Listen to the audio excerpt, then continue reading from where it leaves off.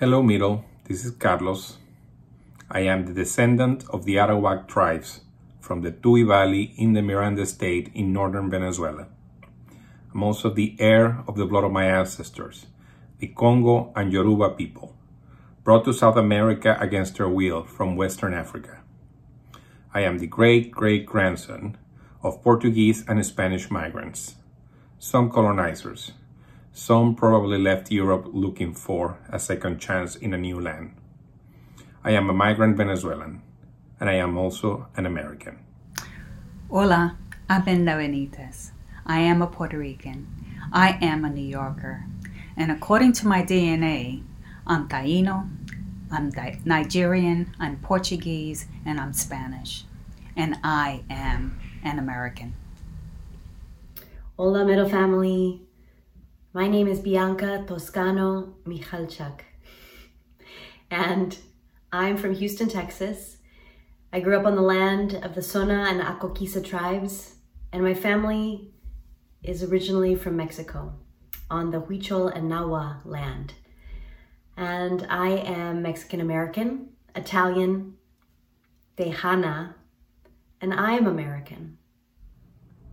You've heard this story before. A poor woman left her child near a large river that is the border of a powerful country. This woman knows the danger that she's putting her baby through, but she has no choice. There's danger all around her. The very existence of this baby in this country is illegal. She has nothing to do other than believe.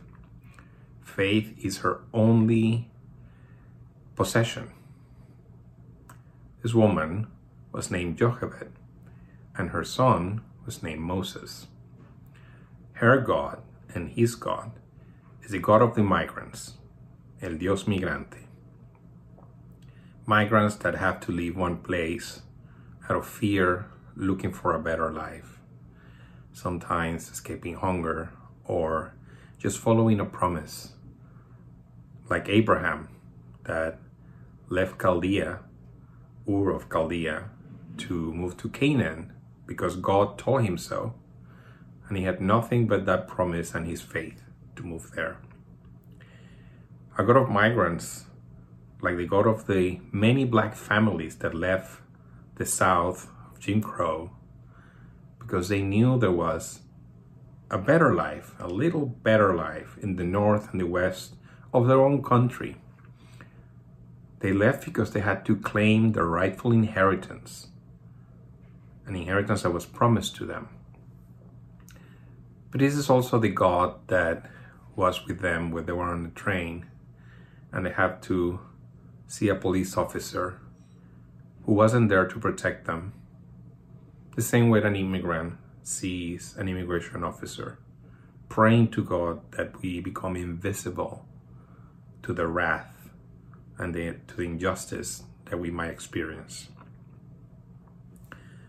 This God of migration is also the Dios of Carlos, this gay mutt that left Venezuela and would later become a dictatorship.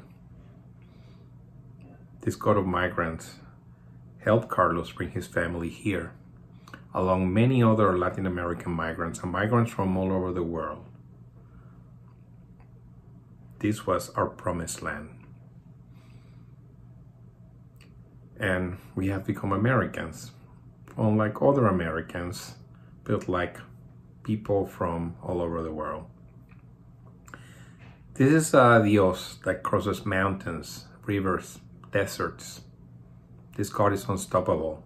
It's not the imperial gilded one that came with the Spanish Empire, but the Dios of the humble, the Dios of La Frontera, the God of Jochebed and Abraham. This Dios at the border that will wait for us in the other side and will give us shelter and food and something to drink. This is the God of Mary and Joseph and baby Jesus. Poor, illiterate migrant people, the wrong kind of people for the Roman Empire back then. Thank you, Carlos. Miriam, Joseph, and Joshua. A Middle Eastern refugee family, homeless, escaping persecution. I wonder, would they be allowed entrance at the border? In the past administration, as a deterrent, their baby would have been ripped from their arms and put in cages. Throughout histories, there have been countless of stories of migrants, but this particular baby, Joshua Jesus, shaped a new theology on the margins based on unconditional love. In 2019, I visited the border in New Mexico with Reverend Jackie Lewis, along with incredible leaders from Middle. Confronted with this massive steel barrier that felt cold and intrusive did not stop me from its intent of dehumanization. I connected with the people in Juarez. I connected because they look like me. And the sense of humility instilled by my family deepened. Growing up, my father told me that his first encounter in the state was right off the border. Papi was ordered to use the bathroom in the back with the word colored on it. It was smelly and unkempt, not like the shiny one that he had to pass in front of the station. He remembered, "Welcome to America." His new home labeled him a minority, less than. Papi knew that no matter how hard he worked, he would always be at the margins. He kept his head down and just hoped and prayed that it would be different for his children. This is the migrant story I know. Constant disinformation with harmful stereotypes allows the powerful to maintain their power. Adam Toledo never had a chance. Nor did Tamir Rice or Trayvon Martin or Ma'Khia Bryant, and every person of color who is immediately vilified. These are our children. We must do better. We have the teaching of this migrant Jesus. So how do we change this negative narrative of a migrant and really see, feel, and hear with our hearts? To see someone who can enrich our lives instead of leeches or criminals. So here's a thought. When you meet a stranger, be curious and, start a conversation. Ask about their food. What meals do you eat? What do you drink? Is it piña colada, mezclar, or tisana? What remedies did your parents use when you were sick? For my family, we slathered Vaporu from headaches to bellyache. That's Vicks Vapor Rub. And let us appreciate traditional clothings and customs that proudly reveals a vibrant lineage. Our collective stories elevate and inspire us, so we are no longer strangers. Their stories become my stories and your stories to share. And when this COVID is over, we can visit, for we are all members of Dios' migrant family. No matter who you are, you have a migrant story. Here is mine. In 2019, like Edna, I heard the call to stand up against family separation on the border in El Paso, Texas. On behalf of Middle Church, we marched, and I thought of all the mothers that were separated from their babies inside of the walls of the detention center.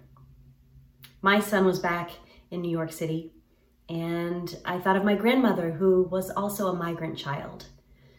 And I felt that the land was calling me to know her story.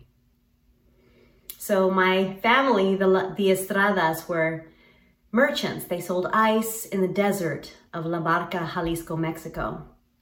And after the Mexican Revolution, anarchy overrun the streets, so they fled. My great-grandparents Guadalupe and Porfiria fled with their 4 children to the U.S. border. They arrived in El Paso, Texas in 1924. Their fee for citizenship, for little baby Margarita, my grandmother, was 5 cents, a nickel. They were welcomed here. Within systems of oppression, we assimilate to survive. So 100 years later, this past January, I sat shocked watching the insurrection on the Capitol in the news. My 4-year-old son, Benicio, he says to me, I don't want to watch this anymore. And so he leaves the room, but stops in the doorway and looks me in the eyes and says, I want peace. How does a mother even begin to facilitate such a wish? Later, I asked him if he understood what was happening, and he said, yeah, the bad guys busted in the windows at George Washington's house. Men with guns patrolling the streets. Crisis at the border. Knees on necks. 13-year-olds with their hands up, shot in her sleep. Fear, violence, agony for a mother. This year, I had a high school student who would show up on our Zoom classes, and he would ask me over and over in the chat, when are things going back to normal, Miss B? And my answer for him is never. I never want to go back to an old order of normalcy that governs on behalf of white supremacy. An old order that upholds with force a caste system where we each play our roles, forgetting our ancestral languages in an effort to assimilate and to survive. Forgetting our migrant stories and trading in a humble heart for a daily climb higher on a ladder of hierarchy of race. The call today, on behalf of all the sons and daughters of our great migrant Dios, is a call to the decolonization of our minds in a deep reconciliation with our hearts. Jesus is calling us not to a list of thou shalt nots, but to a way of being. You welcomed me. It's the embodiment of a way of restorative reciprocity. I want peace. In Braiding Sweetgrass, Professor Robin Wall Kimmerer describes that in the language of Potawatomi, there is a phenomena called popoe, the force which causes mushrooms to push up from the earth overnight. There's no scientific term for this mystery because science doesn't name that which it doesn't understand. Yet, it is. Birds innately know when it's time to organize and fly on behalf of their species. And so do we. To migrate is to be in alignment with nature, Tenonsin, Mother Earth. So we build a new language of peace, where all are protected, where all have enough, and where we're all reflected on a new radical mother tongue of justice. What does peace taste like? What does it sound like? What does it feel like? My dream for Benicio is that he will speak fluently this language of peace. He will embody the wisdom of La Tierra Sagrada, the sacred land. And he will know the way of Christ consciousness within himself. And he will overflow with love. So on behalf of the ancestors, we offer you these blessings. In Nahuatl, Tlen Kimaka Itlatol, Into Kokotzitziwa, Me Tepatika, Te Chipawa. It's the words of our ancestors that cure us, strengthen us, and lift us up.